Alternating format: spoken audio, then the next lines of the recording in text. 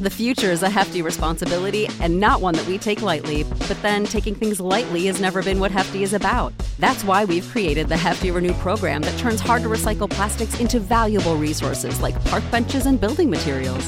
To participate, simply fill up an orange Hefty Renew bag with accepted items, tie it up, and drop it in with your regular recycling.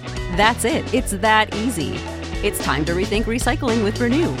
Particular valued resources may vary by geography. More info available at heftyrenew.com. A lot of people live in denial because they think that to be realistic is to be depressing. I'm Dr. Mike, host of Going There. It was the first song where I wrote about how I felt like my depression was killing me and I didn't want it. Going There breaks the stigma of mental health issues by having real, honest conversations with your favorite musicians, including Alessia Cara, Lizzie Hale, Jewel, Jason Isbell, Gerard Way, Lauren Gray, Shamir, and Bartees Strange. There was something there that was so raw, where I was like, wow, I can't believe someone would say that. Let's go there on Going There with Dr. Mike, brought to you by SoundMind Live and the Consequence Podcast Network every other Tuesday, wherever you get your podcasts. We have two sponsors for this week's show. We have Dream Cymbals. If by now you don't know about Dream Cymbals, you're missing out. So check out dreamcymbals.com. Go to your local drum shop where they might be carrying some Dream Cymbals. These are handmade B20 bronze cymbals. Made in China, but designed by some drummers and percussionists in Canada. Check out the Bliss, Vintage Bliss, Contact Series, Energy Series, and also check out some of their effects. They have the crop circle, that's a attachment that you can put on your snare drum or other cymbals, all kinds of cool stuff, little bells, gongs, all kinds of stuff. So go to dreamcymbals.com and like them on Facebook, Twitter, and Instagram. The show is also brought to you by RBH Drums. RBH Drums is a Virginia-based custom shop that specializes in making vintage-style drums, in particular 3-ply, most often mahogany, poplar mahogany. That would be the Monarch series, which has reinforcement hoops, and they also have the Westwood series, which is a 3-ply shell without reinforcement hoops. I'm going to be using the Westwood kit for my PASIC clinic next week, so if you're coming to Indianapolis for PASIC, you can come check out that kit in person. I'm really happy to have them sponsor the show. Also, check out their snare drums, the Prestige series, solid shell snare drums. Those are kind of like the old Radio Kings, real dense, musical, warm, rich sounds from cherry, maple, all kinds of different timbers. So thanks to RBH Drums, thanks to Dream Cymbals. Let's get this show rolling.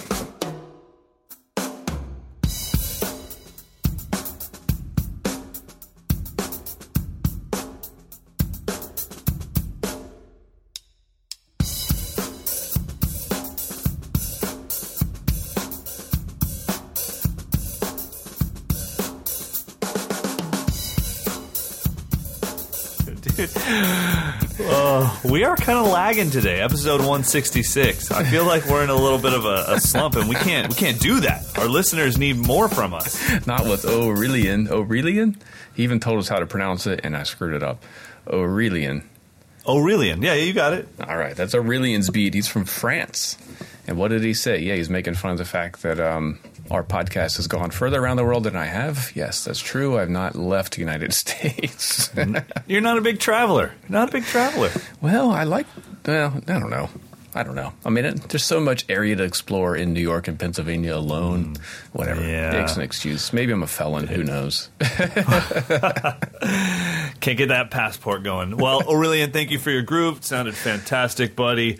And we've got a lot of stuff to talk about. Episode 166 is a little jam-packed. We're going to be talking about Mike Clark. We've got polyrhythmic rudiment applications with Aaron Edgar. The Drumgees thing and Drumgee like bungee is pretty cool, and I hadn't seen it, so I'm excited to review that product. And then we'll get to a bunch of you guys' listener questions, as we always do, and we'll give you our picks of the week, which Mike and I will figure out 8 seconds before we say it. I've got mine. Or did you figure yours out? I've got mine selected. I remember what it was. It just took me a minute to clear the cobwebs of chaos. That is my brain these days. That, by the way, Aurelian's beat was recorded using nothing but the Yamaha EAD-10, so if you like the way that sounds, that's a simple plug-and-play option to just get your drums recorded. And it used the Record and Share app, which is an iPhone app, iPad app. It's all done in one fell swoop. Sounded Love good. It. By the way, so when I got the EAD-10, full disclosure, I am a Yamaha DTX artist. They said, hey, can you make some video content for us? I said, yeah, of course. And for whatever reason, I didn't find it that inspiring to share the video content of using it. I don't, for whatever reason. And that's always a hard thing to explain to a company is like, I'm sitting here trying to make the video, but I don't like making product videos. I only want to make videos that are, if you saw my last video that I posted on Instagram, it was kind of a video for an Audio-Technica mic, but it was inspired. It wasn't for Audio-Technica. It was inspired because somebody said, of course you get a great drum sound. You have a $1,200 microphone. And that made me run and grab my $150 microphone. Yeah. So anyways, someone at this last camp said, hey, can you set up the EAD-10? Do you have one? I said, yeah, of course, man. And so I set it up, and we put it on one of the kits in my private lesson room, and it all dawned on me, you almost have to experience it in person. Yeah. It's not meant for video content. I mean, it's meant for creating video content, but I mean, to sell it, to get people jazzed about it, they have to put on the headphones and then look all over the room for, wait, where are the mics? Yeah, that's true. Because the stuff you can actually translate is the presets that you'll never actually use, the weird stuff. The soups, like, okay, well then you're gonna sound goofy with these phaser sounds. But that, for me, it's the compressor preset is the one, but it just sounds like good sounding drums. So it's what are you gonna do? And like I said, you just have to be there. And then once I did that, I couldn't get them off the kit. Then Chris Brewer from Meinl, the A&R from Meinl, he came to the last day of camp. He tried it. I couldn't get him out of the room. And so then it was like, it all dawned on me, you really have to try that product out in person to get the benefit out of it and to see how cool it is. And then all of a sudden I was juiced on it. Then I was like, yeah, and it can do this and it can do this. And, you know, where in the past I've always been like, it's cool. It's just, you know, I don't know how to show you what it does unless you get a chance to try it. So you have to maybe take it outside where there's obviously no electricity, you know, or something like that. Like, I think really it just comes down to your Amazon Prime account. If you have free returns, free shipping, try it out. Once you try it out, you'll fall in love with it. Probably won't return it, but I use it all the time. It is a pretty cool product. For me, it's a pretty cool product. It's definitely a layering effect. So that's what I use it for. If I want to just bring in that way, because I deconstructed my experimental effects rig, which had a full-on rack of like distortion effects and reverbs. That's all gone. So all of my effects processing is either coming from the EAD-10 or whatever handful of effects are in my tiny little Behringer mixer now. And I'm I'm not missing having the $500 worth of random effects processors. I'm not missing it, and it's not in this big old rack that looks really silly. Looks like Dave Weckl circa 1992 or something. Yeah. Jeez, I remember like your rack was your cool kid ID card. Yeah. I had a rack just for my throne back when I was triggering my throne and everything, and people were like, "What's that for?" I'm like, "Oh, it's just for my throne. You'll never hear it. I'm not sending it anywhere. It goes through this Alesis machine into a power amp, into all this, into my butt, so I can vibrate my throne." But then Porter and Davies made that a little bit more simple. So that'll have to be a pick of the week for me. I actually purchased the super compact one that they just put out. Oh, really? Yeah. So once I have a little bit more time, because I'm still using the bigger one in my studio. But yeah, we'll have to review that because it's super compact. You can fit it in like a 6.5-inch snare drum case with the throne top and the motor. I mean, that's really cool. That's always been kind of the turn off to me. It's not that I don't like using it, because I know Ash Sohn uses it, so it's always, when we do the camp in Ireland, it's always on his kit, and I enjoy it. I think, and like I said, myself, John Otto, and John from Stained, the three of us homemade all of ours back in like the mid 2000s. So obviously I was into it, but just became such a hassle. And then when I see the Porter and Davies one, the regular one, it's similar, where it's like, you know what, if I was on tour, totally, but just to have it at my practice space, it's just too much extra stuff. But to know that they've made a compact version is awesome. So, Alrighty, well, let's get into it. We've got a lot of stuff to talk about. First off, Aaron Edgar's Polyrhythmic Rudiment application article. This is in the current issue of Modern Drummer magazine with the oh-so-handsome Rich Redmond on the cover. And Aaron... did he reach out to you, by the way? No. Yeah, he sent me a text, typical Rich fashion, very, very thankful. He's like, I don't have Mike's info or else I'd tell him the same. And I sent him your number. I was hoping he would just randomly call you, but he hasn't yet. He might have. I mean, I never answer my phone, but... I'm sure he's like, hey, man, are you cool? Are you hitting on me? Not hitting on you, Rich. It's just annoying how fantastic you are.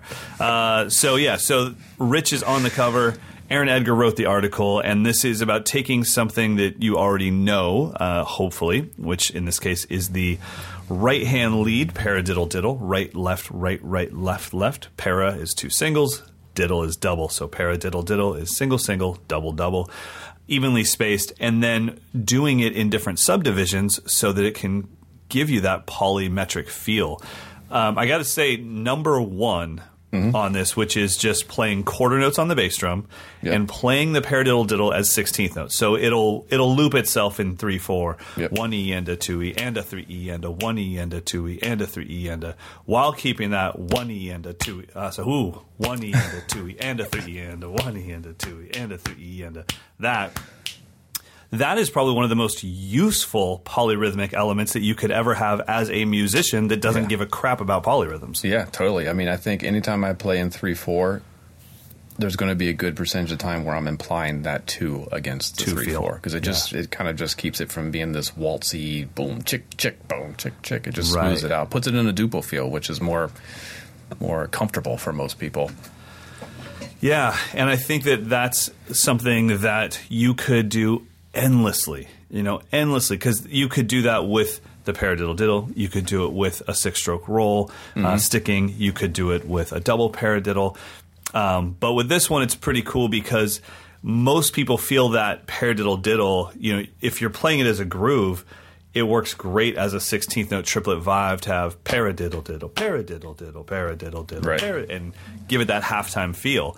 Well, in here, he's accenting the right hand on the hi-hat. So you have against this doom, doom, so even though that is like, I'm sure to Aaron, that's like a joke. He's like, wait, I just threw that in there because I had to. It doesn't get started till 2, 3, and 4. But that one is one of those ones where even if you just say, I'm not into polyrhythms, I don't care about metric modulation, I don't care about all this stuff, you do. Yeah. This is very musical.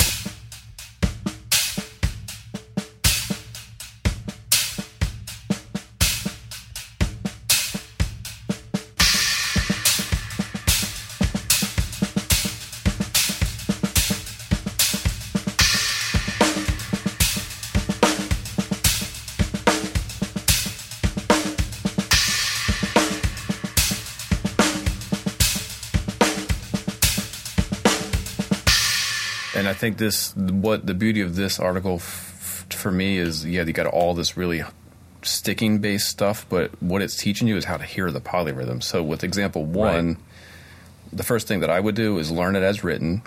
Second thing I would do would be exaggerate the accent and play everything else as ghost notes. Third thing I would do would be get rid of everything but the bass drum and the accent. So now you're literally just playing 2 in your hand and 3 in your foot. So what the goal for me with these exercises is to remove everything but the polyrhythm, so then I can hear it and phrase at will using just that polyrhythm, but using the sticking as what gets me to that point where I can actually hear the polyrhythm. Yeah, I think filling in all the notes is a step that shouldn't be underestimated. It's super important. And then, like you said, you can take the notes away. The other thing that is really helpful for the people that when you take all the notes away and it just falls apart, one of the best things you can do is just move all of the notes except for the primary notes. Move them all to your lap and only put the primary notes on the snare drum. So you still feel them. It's just your ear starts to hear where it all lines up. Yeah, cool. Never tried that. I do that a ton. And then once I'm like, okay, I'm going to take the train wheels off, then I get rid of those notes. But I'm still playing them on my lap. So physically I feel everything. I know that my subdivisions are correct. I'm not rushing. I'm not dragging. But I only hear the polyrhythm. All right, so it gets squirrely right away in example 2. So if you want to play, what is that, 5/6? Which, who doesn't in their pop band? You play quarter notes with the bass drum, so that gives you your 6. You use a quintuplet. You're in quintuplets. You play a quintuplet subdivision, but you play the paradiddle diddle sticking, so now the accent in your hands is outlining a 5 over top of the 6 in your feet. It sounds so complicated, but I think when you look at it, it's like, oh, of course, it makes sense.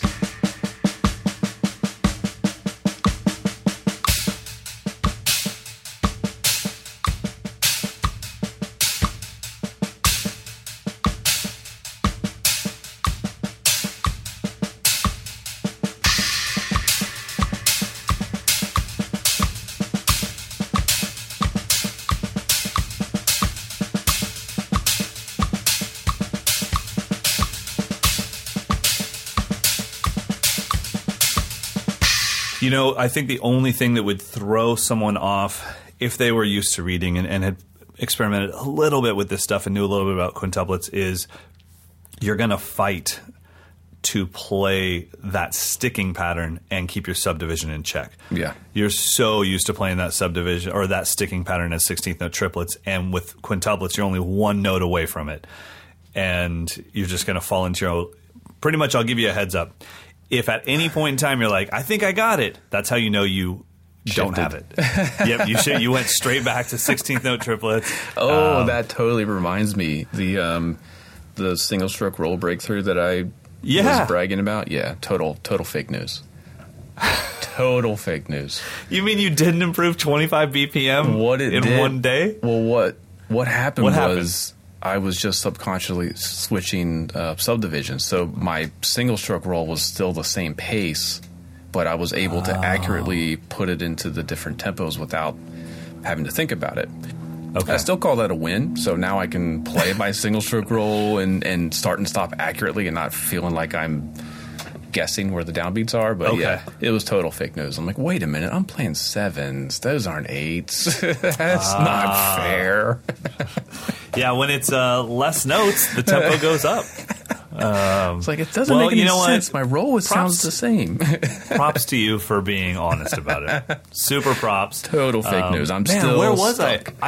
I think I was at camp or something, and someone was super inspired by that. Like, man, even somebody that's been playing as long as Dawson can make a 20 BPM improvement in one day. And I'm like, well, first of all, it happened on a day. But he didn't make the improvement in one day. And I don't know. It seems like news. A lot. Fake news. Okay, cool. I feel better about my life. The reason I felt like it was justifiable was I hadn't really tested my max speed. It's kind of like I was going 60, 70%. I'm like, let me just keep going, see what happens. Like, I can keep adding, and I didn't even realize that I was literally dropping subdivisions. Taking notes out. Well, so for all of you out there practicing, you're going to hit that wall and you're never going to break through. You're never going to break through. And even if you do, Carter McLean will come to your house and steal your sticks because he's never going to let anybody have better singles than him. And I'm okay with that. All right, so after that, then he takes us into septuplets. So now that accent is happening earlier in your grouping, or it feels like it, like it's happening before the quarter note, where before the accent was happening after the quarter note pulse. This stuff is really difficult to describe and to explain only using the means of audio, using my voice. I'm telling you, if you saw it, the things I'm saying and the things that Mike is saying would make a little bit more sense. Yeah, you almost have to just take it like one tiny little concept at a time. So example 3, the bass drum plays quarter notes. Your hands are playing 7, septuplet subdivisions. So 7 notes per quarter note. And then you put the sticking of right, left, left over top of that. Right. Which then gives you a 7/6 polyrhythm if you only pay attention to the accents and the kick drum. Right. Now, okay, so let's just say combined you and I have at least 60 years of drumming experience, and this number 3 is probably past the point of you and I being able to sight read it, play it properly, and get it and do it right away. When I heard Aaron do this, it wasn't one of those things like where I go, man, I have a use for that. I wish I could use it. So here's the age-old question, and I went through this a lot with Pete Magadini, the guy that really got a lot of credit for bringing polyrhythms to the American drummer. Is it important to practice things that you don't think the outcome, the end result, sounds good? Is it important to physically push yourself? Yeah, this was something I actually talked about a little bit in one of my clinics over the weekend, that intellectualizing, forcing yourself to comprehend things that are beyond your current level is only going to make you better, because it just expands your palette. Like, if I'm improvising now, because I have practiced these things a ton in college, like I wanted to be able to just play 5 against 4 at will.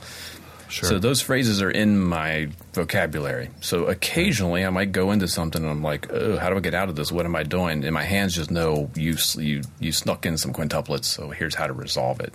So I'm seeing it kind of manifesting in improvisation, more of like get out of trouble. I call them my get out of jail free cards. Like being able to perceive keep a strong sense of where the pulse is, and then I can kind of float in and out of different subdivisions. That's what this stuff kind of does for me. Like, I have 7s and 9s and 5s in my vocabulary. I just very rarely go to them, but they're there. Yeah. If I happen to fall into it, I can get out of it.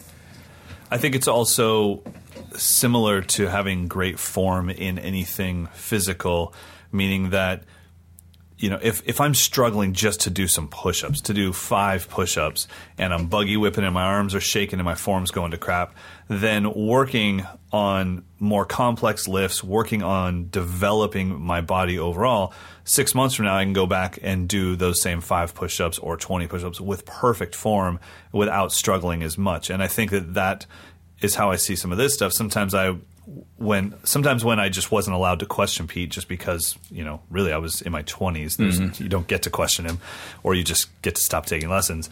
But sometimes what would happen would be I would just say, okay, this is going to make me play a pop groove with so much more fluidity and flow, or playing in my rock band or whatever. Even if I never use this, I just know what's available to me. I know the rhythmic highway that's in front of me, and I can just stay in my lane a lot easier without any stress. And then I'm free to concentrate on time, feel, texture, volume, dynamics, and, you know, interaction with the other players. So yeah, it can't hurt you. Have you checked out Rick Beato, the producer? He developed a system of early exposure music, of exposing children to really complex music at an early age. Have you heard anything about this? He developed a whole app for it. I think it's called Neural. So there's, I guess he did enough research that it's pretty well scientifically proven that the first 2 or 3 years of a child's life is when all the mental capacity for math and all that stuff, those pathways are kind of ingrained. Okay. So you can develop perfect pitch only during that short window of time. So no adult can ever develop perfect pitch. It's just impossible. So he developed an app where it's basically a playlist of really complex music. So you play it while the baby's still in the womb, and then you play it during the first 2 years of life, and then you eventually introduce a little electronic keyboard and start plucking out melodies. Both of his children have absolute perfect pitch. And that's also translated into, I think his son knows like several languages fluently, and he's like way advanced in mathematics. He's probably going to graduate high school as an early teenager. So it's So my point of bringing it up is this concept of exposing yourself to really complex stuff then makes the experience of simple stuff much more gratifying, because he also just loves music now. And he's a good singer. Right. I mean, I think it translates, and you expose yourself to this really seemingly like not applicable to your drumming, but once you can hear a 5 and a 7, you're going to hear a 16th note with so much more confidence. Yeah, I agree. And I think that's why these things are extremely important. And I think it's tough for us to put a lot of work into something. It takes a lot of foresight to put so much effort into something that you may not have a direct use for without altering it.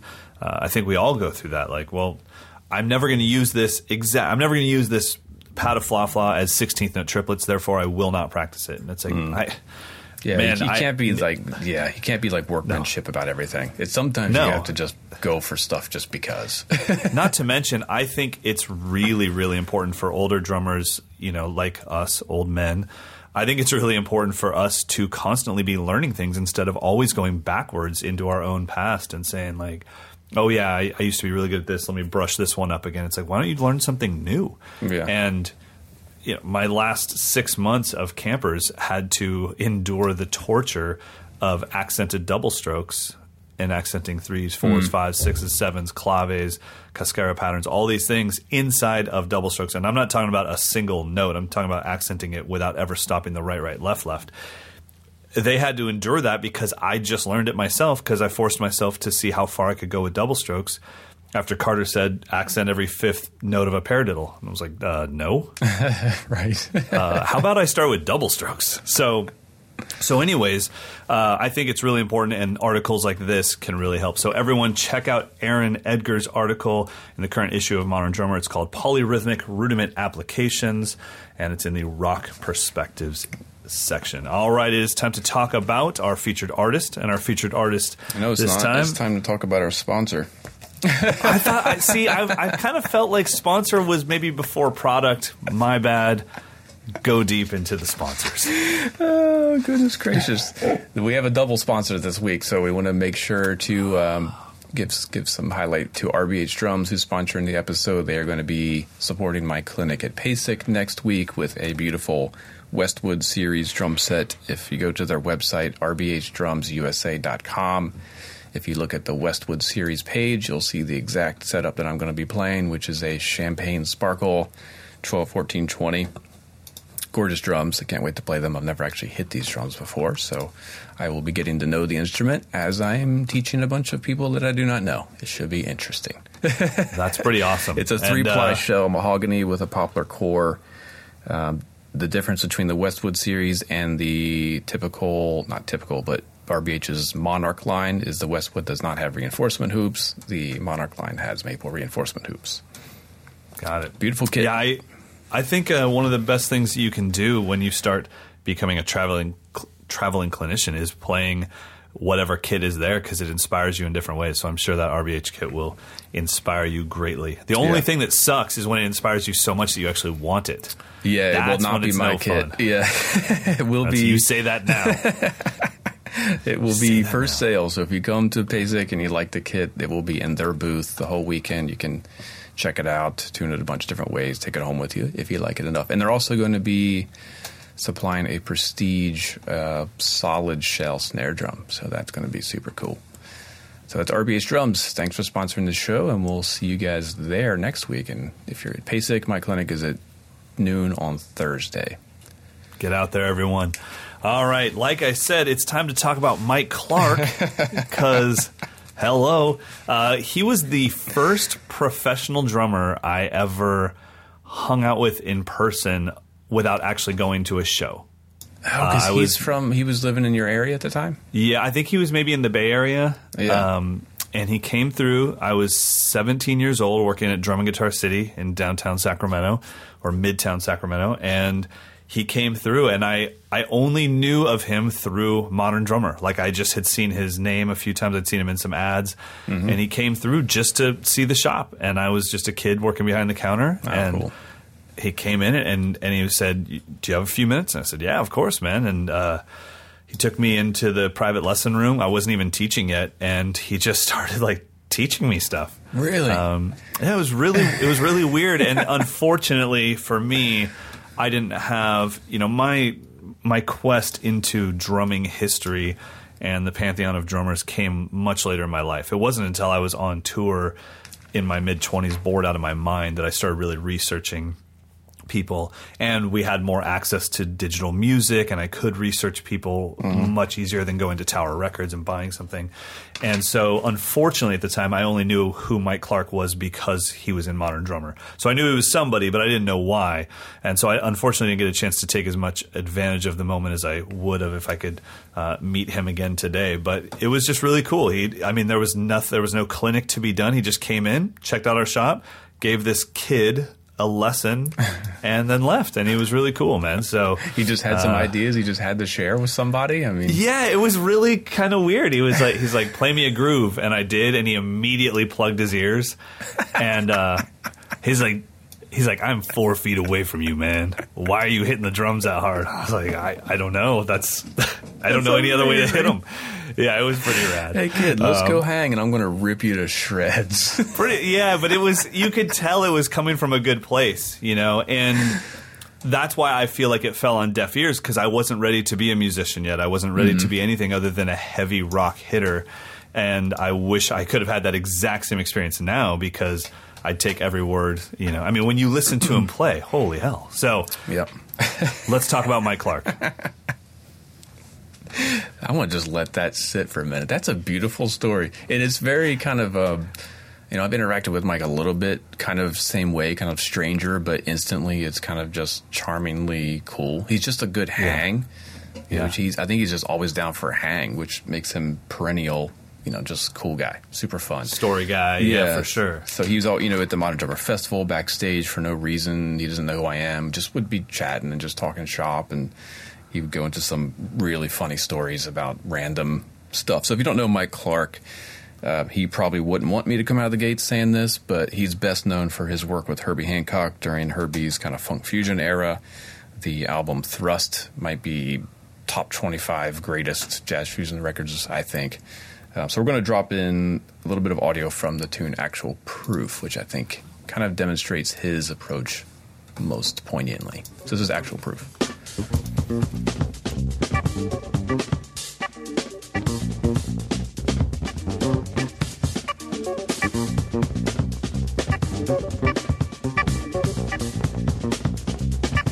Okay, so it's tough to, I mean, obviously Mike Clark is his own artist, but if we're trying to compare that style, you can hear that there's a little bit of that Garibaldi syncopated funk thing, but there's a smoothness to it. It's not quite as rigid as that. There's a smoothness to it. There's I don't really know how to explain it. It's definitely its own thing, for sure. I think Mike's featured in the December issues, if you're going to read more about what he's up to. He's a great jazz drummer, and I think he's always been, he would identify himself as a jazz drummer. So when the Herbie gig came along, it was like, okay, well, how do I do my jazz thing in a funk feel? So the way I kind of conceive his playing is like, what would Elvin Jones do if someone said, learn David Garibaldi's style? There you go. It's just this ever kind of bubbly, non-repetitive, super syncopated, funky, impressionistic version of East Bay funk or something. Yeah, that's the thing, is like the feel is on loop, but the groove isn't. The groove note for note isn't on loop like a Tower of Power thing where you can transcribe the groove. This is like the feel is on loop, but it's evolving, and it's pretty cool, man. Which is cool to see him, because he, that's like one of the first things people ask him in clinics is, what are you playing in Actual Proof? And he'll play it, but you know that it's not exactly what's on the record, and it never will be, and it never should be. Right. It's just a vibe of broken 16ths. The left hand can play the backbeat or not. I mean, like every once in a while you're like, oh, James Brown, and then it's gone, and you're like, or not? Oh, Tower of Power, or not? Pretty cool stuff. And the one thing I do love about Mike Clark is, just so you were saying, he probably wouldn't want us to lead with this stuff because he's still going, and not even just going musically. Go check him out on social media. That dude goes in. He goes in. I love it, man. I think he's got opinions. I think he's reined it in a little bit. A couple of years ago, he was really letting loose. But, yeah, he did some kind of spoof educational videos. Did you see those? Yes. Yeah, they're pretty funny. If you haven't seen them yet, check out Mike Clark's Facebook page and just scroll back the past year or so. There's some pretty funny stuff. Yeah, you have to almost know him to get it. It's a little bit like... Polynesian Nightmare, the very first spoof drum lesson that fooled everyone. Right. And, I mean, you can read 2,000 comments of people being like, this guy's a terrible teacher. It's like, well, he's on Saturday Night Live. So. That was Jens Henneman, right? Yeah. Who, by the way, Fred Armisen came to the Modern Drummer Festival the year before that came out in character and did not break character. Really? It was so strange. He just was. Wow. He was Jens Henneman backstage at the Modern Drummer. Oh, he didn't even perform. He didn't even come out to the crowd. No, he was just there to just experience the festival and oh my God, I guess kind of grassroots promote his new persona, Jens Henneman. Well, the problem with that was it was early YouTube. The problem with Mike Clark doing it was some people don't know his personality, don't know that he's got a little bit of that. He's got a sense of humor. Yeah, but. He's such a commanding figure that you can't assume that it's a joke. Right. It's like, wait a minute, what's going on here, man? But yeah, he's a fantastic player. So, do you know where he's located now? He's been in New York for a long time. Okay. Yeah. Okay. So he's out and about, which is again, I hope to be as energetic as him when I get to his age, because he's out on the scene every night and I'm not. But he's out hanging and playing and sitting in or just hanging. He's got a new record out. What the heck is the title of it? Super Prepared. He leads his own band, so if you just look up, I think it's called the Mike Clark Experience, or Wolf. It's called the Wolf and Clark Expedition. That's another band. He's always putting out records. What's the one we've got? Life Cycle is one of his organ trio records. I mean, just so many stuff. And also, this is a hidden gem. Mike Clark put out some breakbeat records probably 10 years ago. Wait, what? Yeah, so if you can find them, I found them back in the day of eMusic. Remember that website? Yeah, of course. So he just went to the studio and just played like 15 tracks of break beats, and they're just all improvised, different tempos, different styles. So if you want to study his drumming, those are great. Fantastic. I think there's two volumes of them.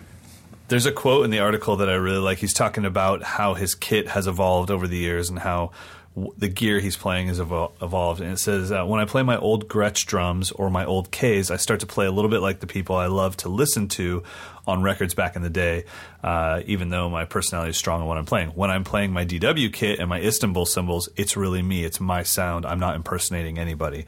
And I think that that's something all of us... That's the gear we should be searching for. The gear that lets your sound come through and your personality come through. That's what you need to be searching for. I promise you that Zildjian, Sabian, Paiste, Meinl, Istanbul, Dream, off-brand cymbal companies you've never heard of, they all make great stuff. Everyone's making great stuff. Find the one that allows your personality to come through. This guy has probably played every kit known to man. He's touched every stick, used every head, but he found something with DW and his Istanbul cymbals that allow him to express himself to his fullest potential. And what I love is he's saying, like, dude, I have an old Gretsch kit. I have some old Ks. They're amazing, but they're not me. And that's what we all have to find is we have to, and I hope we all find it, earlier in life rather than later in life, because I would say that's my highest ranking jealousy factor is when I see somebody that knows who they are as an artist. Yeah. And it's just like, that's a search that I'm still on. Yeah, for me, that's a Steve Gadd effect where he just sounds like him every gig, but it's always appropriate. He's like, you sound like Steve Gadd. If anyone else thrusts their personality on the music, it would be like, oh, God, can you stop being, whoever you are? Right. But Gadd can do his thing. I have that problem with jazz kits.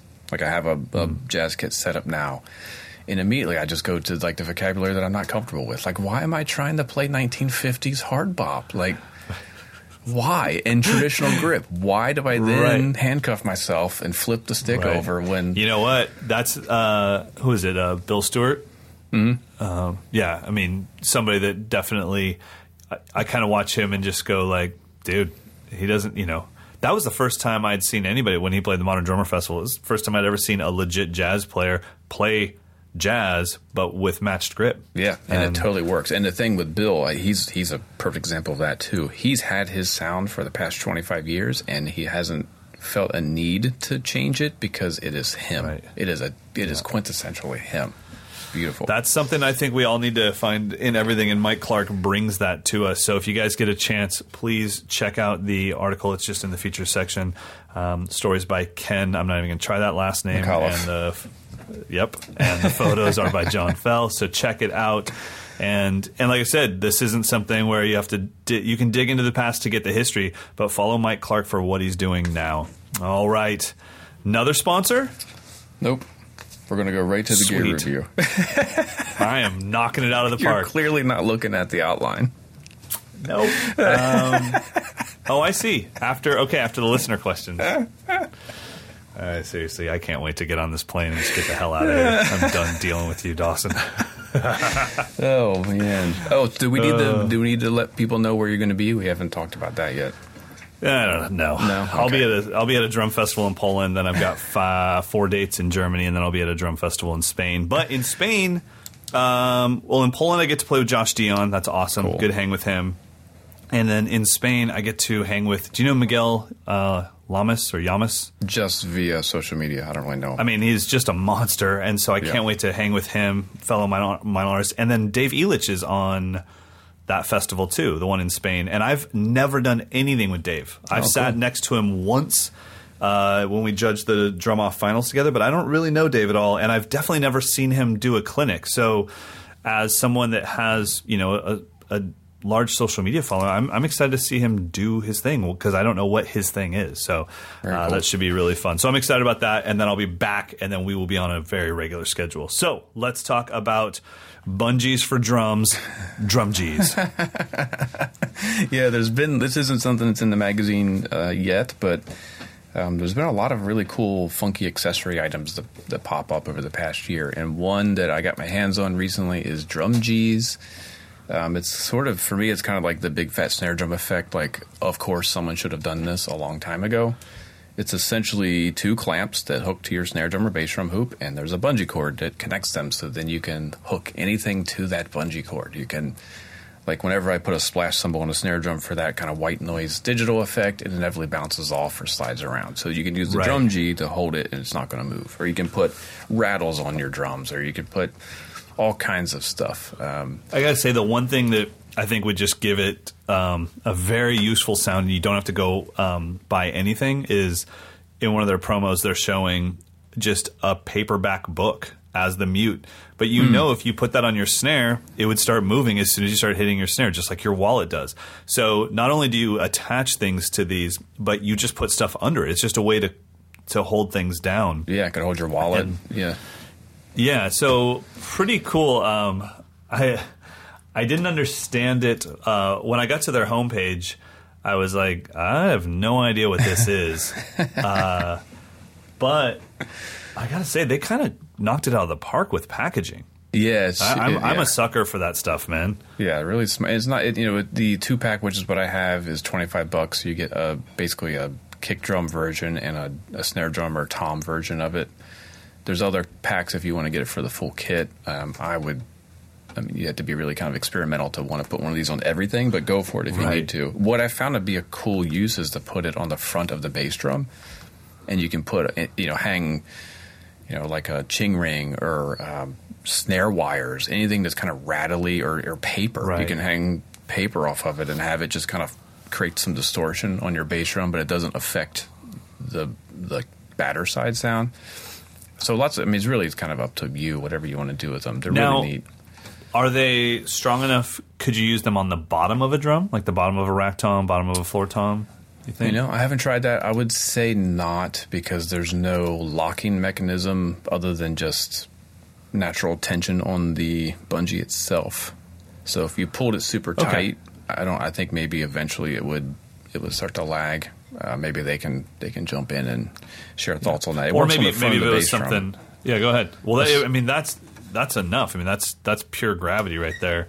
But I did hear it on some bass drum stuff that Brody was playing. I think we're going to use a little audio clip of that, and it's just really cool. The main effect that you're going to hear is he's got some chain link stuff on his snare drum, but he's using one of these Drumgees on his, I guess, where you would have a rack tom. He's got another snare drum there, but he's got a splash cymbal, which by itself is going to slip to the bottom, but his is not slipping to the bottom. But he's also got a Meinl ching ring on there, and there's no way to get those two to stay together. Yeah. So you can create some really cool combinations. So we'll drop in some audio. This is, if you go to Brody Simpson Drums on YouTube, it's the video called Slightly Wonky Hip Hop Beats. Let's check out a bit of it.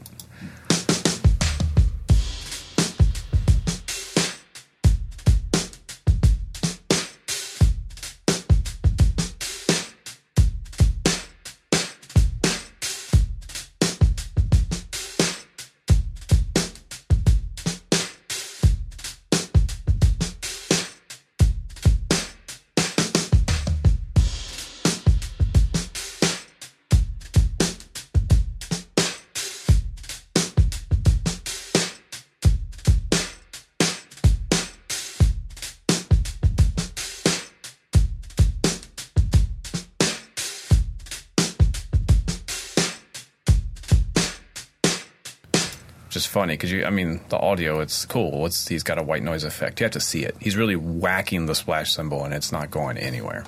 It's pretty neat. And I also love that he's getting such a programmed sound out of a legit drum set that he's playing. Yeah, it's all real sounds. And when you see it, you can actually see that there's probably not a lot of processing going on. It's probably very minimal processing, if any, because he's actually making these sounds. So he wouldn't want to mess with it. So.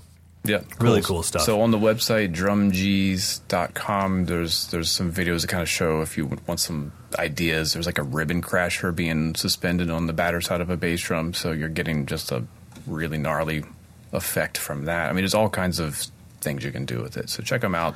Drumgees. It's super affordable. You can use it to hold like a towel. If you just have tea towels, like in that. I'm using binder clips usually, but those I always lose them. So this will hold tea towels on your toms. So you don't have to go crazy, like put goat's toes on everything. They're also more kind of utilitarian. So if you're vegan, you could just do a tea towel. You don't need to go with a goat's toe.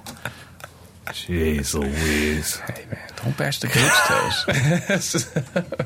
I mean, they got to get their nails clipped. You don't have to kill the goat to use their toenails. Okay. I can't imagine. And you certainly don't have to eat the goat to use. I'm sure it's sensitive walking for that goat the week after you take his toenails. I'm sorry, but I'm starting up a campaign for goats. If anybody wants to join me, Mike at Mike'sLessons.com. Let's do this. Okay, Drumgees, the 2-pack that Mike is using is $25. That is an awesome deal. I think we should talk about our sponsor. Really? Okay, let's talk about it. So we got Dream Cymbals as our regular sponsor. I'm pretty sure Dream's going to be at PASIC too, so go by their booth, check out all their stuff. Last year they had a lot of... probably should have asked them, but last year they had what they called like a garage sale, which is all kinds of seconds and prototypes, just super discount price. So if you're going to PASIC and they're there, go buy yourself some stuff from Dream. And before you go to PASIC, if you go to dreamcymbals.com/lessons, check out the one by Aubrey, and it is Aubrey Dale, I'm going to say. Man, I am so bad with names. Dayle. He did a nice lesson on how to use Ted Reed syncopation and work on your paradiddles while reading the rhythms that's in Ted Reed syncopation. So real kind of fundamental, really useful. This would apply for me. That's kind of like my drum fill language. I play accents and then fill it with paradiddle stickings in between. So check that out. So thanks, Dream, for sponsoring. Now we're going to get to some questions. Bring it. All right, our first question is from Cliff. Says, maybe you guys have discussed this before, but my breathing has become terrible while playing. I find myself holding my breath during fills and grooves. I become winded during a song. I'm playing in front of a couple hundred people to a couple thousand people, so I'm a little nervous anyway, which doesn't help my breathing. Any tips would be hugely appreciated. Did you deal with that when you're playing like bigger stages where you would all of a sudden lose your breath? No, but I honestly, my band was, so cardio driven musically that I was just trying to hang on for dear life. So I would say yes, but it was due to the kind of music I was playing. Yeah. Now would probably be a much more applicable situation where I'm not playing that hard. I shouldn't be out of breath. But I'm in a pressure-packed situation of playing for a room full of drummers, which you just did this weekend. You know, it's a totally different thing than playing a sold-out club or a sold-out theater. So no, but I also will say that I don't go there are some breathing advocates out there, and I'm not generally breathing in time, but I've never held my breath during fills either. So I think it's just kind of a natural thing. But I do know that it's an issue. It's not like he's making this up. There are some people that hold their breath, and I call it muscling up for the fills, because I can tell that bar before the fill, the groove gets a little sketchy. They muscle up, hold their breath, blast through the fill, explode the crash, and then they're back into a groove and they're breathing normally again. I'm like, oh man, you got to relax. Yeah, I'm going to go on a limb and say anyone that does that probably doesn't have a super strong pocket. Oh, totally. Well, yeah, I mean, you can hear it constantly in and out of like mental intensity. Yep, agreed. So one suggestion I would have that I've only practiced a little bit, I can't completely verify that it works 100%, but this was a good way for me to get out of my own way, was to sing along with myself. So sing your beats, and then when you get to the fill, sing your fill. And then at some point, you're going to have to take a breath. So if you're not breathing, it's going to force you to breathe naturally, where at spots where if you were playing a horn and you played that fill, you'd have to breathe after that fill. So that might be one thing to try. Just try forgetting about your breathing and just actually using your breath to make musical sound along with yourself. And you're going to have to breathe. That might help. That also can kind of, for me, it gets me out of like am paying too much attention to what's going on. That's distracting. Like, is there somebody looking at me weird? Is, all that mental crap that just makes performances less natural and less flowy. Yeah. I agree. Okay. I guess you could also too. Do you know about the Wim Hof breathing technique? Nope. Well, really? I don't do anything Okay. German, man. Is that from Germany? I don't know. He's a Dutch extreme athlete, for your information. Anyways, we'll talk about that later. But one of our friends of the podcast and an amazing drummer and camper, Spencer Bowman, introduced me to it, and we'll talk about it later. But just for now, brother, not you, the questionnaire. Just check out the Wim Hof, WIM space HOF. Check out his breathing techniques, and that'll help you a lot to get more oxygen into your body. All right, next. The next question is from Dylan Estrada. I have a question about the concepts. Oh, by the way, to go back to that question, I don't have trouble breathing when I'm playing. I have trouble breathing when I'm talking, like presenting. Oh, of course. I don't give myself a chance to take a breath. I just keep spewing words, and all of a sudden I'm like, I can't talk anymore. It happens every single time. Every single time. Yeah, that's common. Yeah. It's a drag when I start choking over my own words. I personally love it. As someone that has that one thing down, I'm like, yeah, my drumming may have sucked, but at least I can do that. I got that one thing down. Oh, all right, Dylan's All question. right. I have a question about the concepts of vertical and horizontal time. Okay. The way I understand them is that horizontal time has to do with accurately hitting downbeats or bars, while vertical time has more to do with playing the subdivisions between beats accurately. I don't know where I heard about the concepts, but I can't find any explanations of it anywhere. Okay. And then he's looking for suggestions on how to get better at, I guess, either one. I would assume you probably heard the concept here on this podcast. I reference it a lot. The concept came to me from a guitarist that I was jamming with, and he was a student of Wayne Krantz. So the concept came to him from Wayne Krantz and then came to me through that. And what it was him telling me, dude, you have good horizontal time. We just need to work on our vertical time together, meaning how we interpret the notes in between the pulses. And I didn't know what the heck he was talking about. So Wayne was explaining to him, if you don't know Wayne Krantz, the great fusion jazz guitarist, check him out, please. He's got the Wayne Krantz trio that usually involves Keith Carlock on drums. So anyways, the quarter note would be your horizontal time. In between that quarter note, let's say that I was in the subdivision of 30-second notes, slower groove, playing 30-second notes. There'd be one pulse for every 8 notes. So that means that one out of every 8 notes is taken care of for me. And then I'm responsible for the timing of the next 7 notes all on my own. I'm left to my own devices for 7 notes, and I can push and pull those next 7 notes as much as I want and still land on the next pulse, which on a horizontal time level will tell me like, yeah, man, I'm crushing it. But I could really jack up those 7 notes and still land on the beep. Now, when you bring in the vertical time into your metronome, which is something I'm kind of preaching to my students now, don't start with quarter notes. Start with the actual subdivision, and then slowly take those subdivisions away. Go from 16th notes, if that's your feel, down to 8ths, down to quarters, then maybe to half notes, and then a gap click. So you're slowly becoming more and more responsible for your time. So I never saw an article on this or anything. It was kind of given to me third hand from Wayne Krantz. So that's the concept of it. Yeah, I think of it, if you're a visual person, if you think of the measure as the horizontal, because you have to draw the staff horizontally. Okay. So you got beats 1 to beat 1, you have to draw a horizontal line to create your staff. The moment you put vertical lines, which would be your quarter notes or your 8th notes or your 16th notes, that's when you're dividing up that space. So that's how I think of horizontal being the entire space. Entire bar.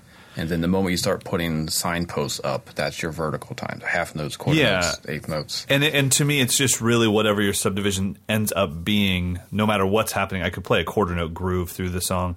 And still, once again, I could even mess up those quarter notes and still land on the 1. Yep. It could be like 1, 2, 3, 4, 1, 2, 3.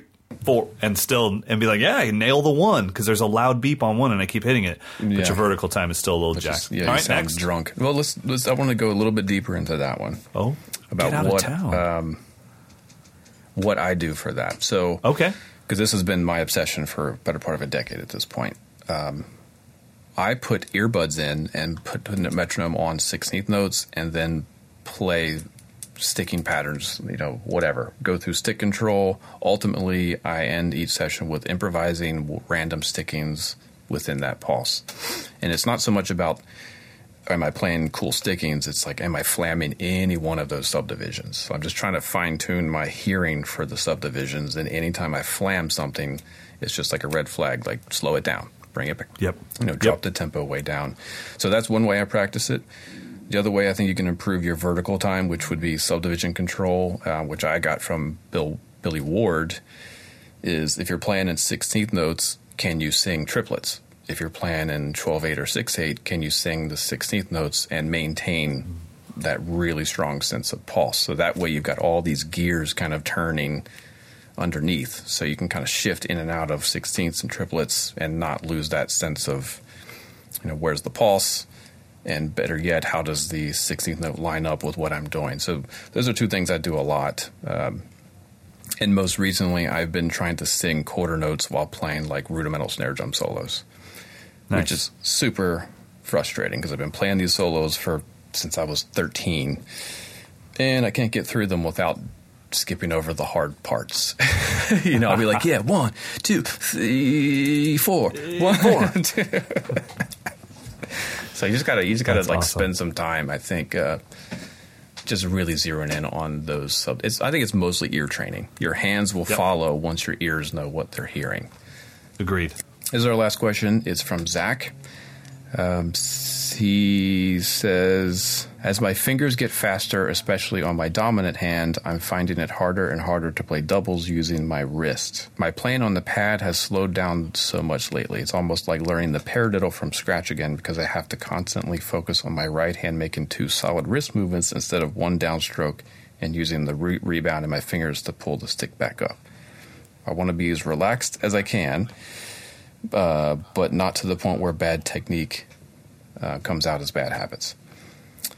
So he's having trouble not using his fingers, it sounds like. Well, I think one of the things is, why do you not want to use your fingers? Yeah. For me, I'm well aware that to play the instrument with the most fluidity possible at different dynamic levels, it's going to be a combination of my wrists, my fingers, even my arms sometimes, maybe not to move the stick, but to get me from place to place. So I'm trying to develop my fingers, develop my wrist, develop my fluidity on the kit. And then once it comes time to actually playing drum set, I throw all of that out the window, and I just hope that the preparation I've done is enough to give me the sound I want. But it seems weird to take the fingers out of the playing. When you play really fast double stroke rolls, it's actually all arms. It's not what you think it would be. You think it's super fast, it's got to be fingers, but it's not. It's actually the arms are what create the pulse, and then you got to let the stick bounce. So I think you might be trying to force a technique on something that shouldn't be there. We kind of have to see you play, though, to really assess that. That's a tough thing for sure. I think that's what I call with my students the desired result technique. You tell me the desired result, and we'll build a technique around that. But I don't do a technique expecting a result. I start with the result, and then I reverse engineer that and try to achieve that result. But whatever technique leads me there, I'm not going to argue with it. So if I could achieve the double stroke speed that I want and look down and all I saw was wrists and no fingers, I wouldn't argue with it as long as I got the sound and the texture and the speed that I want. If I was playing extremely loud metal music, but I was doing it heel down, but proficiently, I'd be fine with that. Yeah. As long as I got the result I wanted. Gene Hoglan is a heel down player now. You believe that? See? Crazy. Yeah. There you go. So I think we addressed it. Really, that'd be like if you send us a clip of you actually playing, because you might actually be doing some, really extreme finger-only approach. But I have a feeling that you're probably trying to force your wrist because someone told you that you have to do that. I just say just play and try to get out of the way of it. Agreed. Okay, that's it. So we send your questions to mdinfo@moderndrummer.com. Also send your intro beats to that same address, mdinfo@moderndrummer.com. It's been working out great having you send them as attachments as well as Dropbox links or other places where we can download it.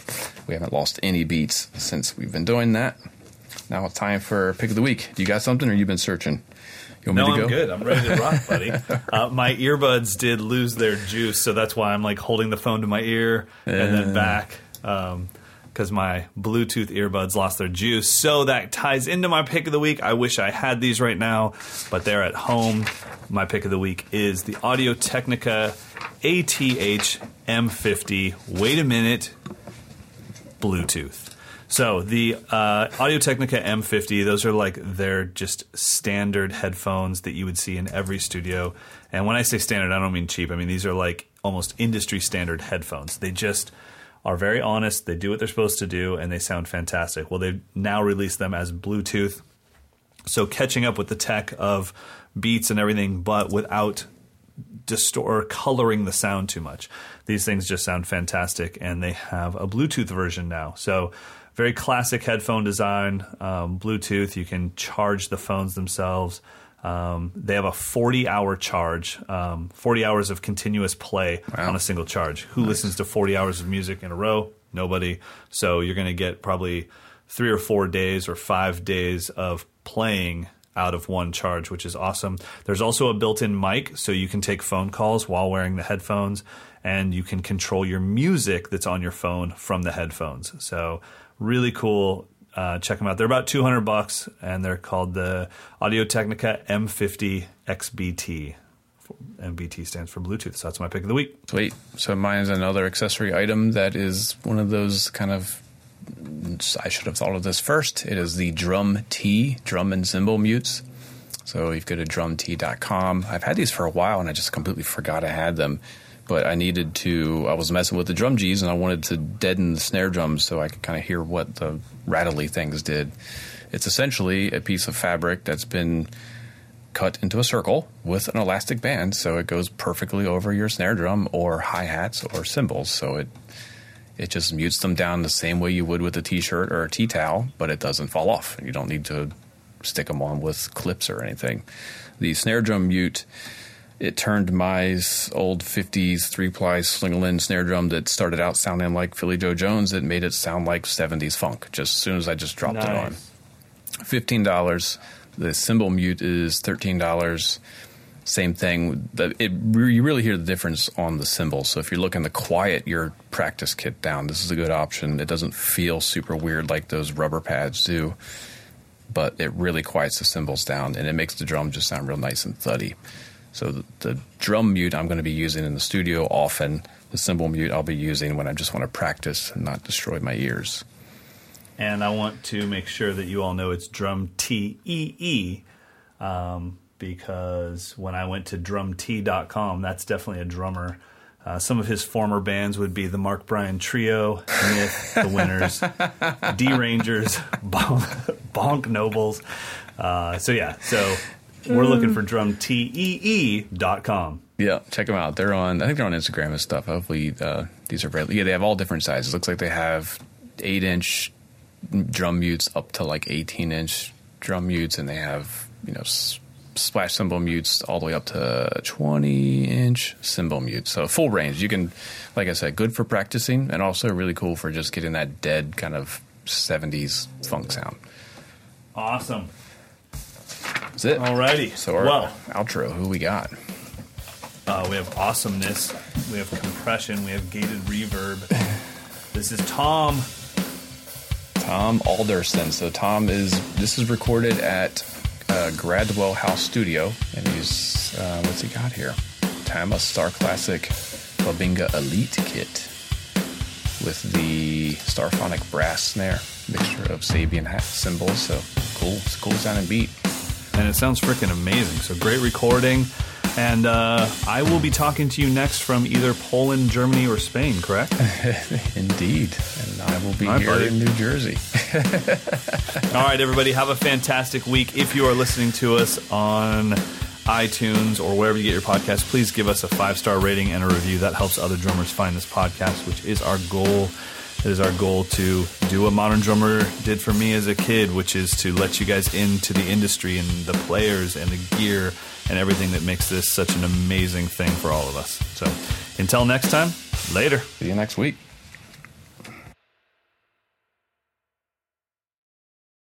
If you own a vehicle with less than 200,000 miles and have an auto warranty about to expire or no warranty coverage at all, listen up. CarShield has a low-cost month-to-month vehicle protection plan that covers more parts than ever. Visit carshield.com/audio to find out how you could pay almost nothing for covered auto repairs. Drivers who activate this vehicle protection today will also receive free roadside assistance, free towing, and car rental options at no additional cost. Get your free quote today at carshield.com/audio. That's carshield.com/audio.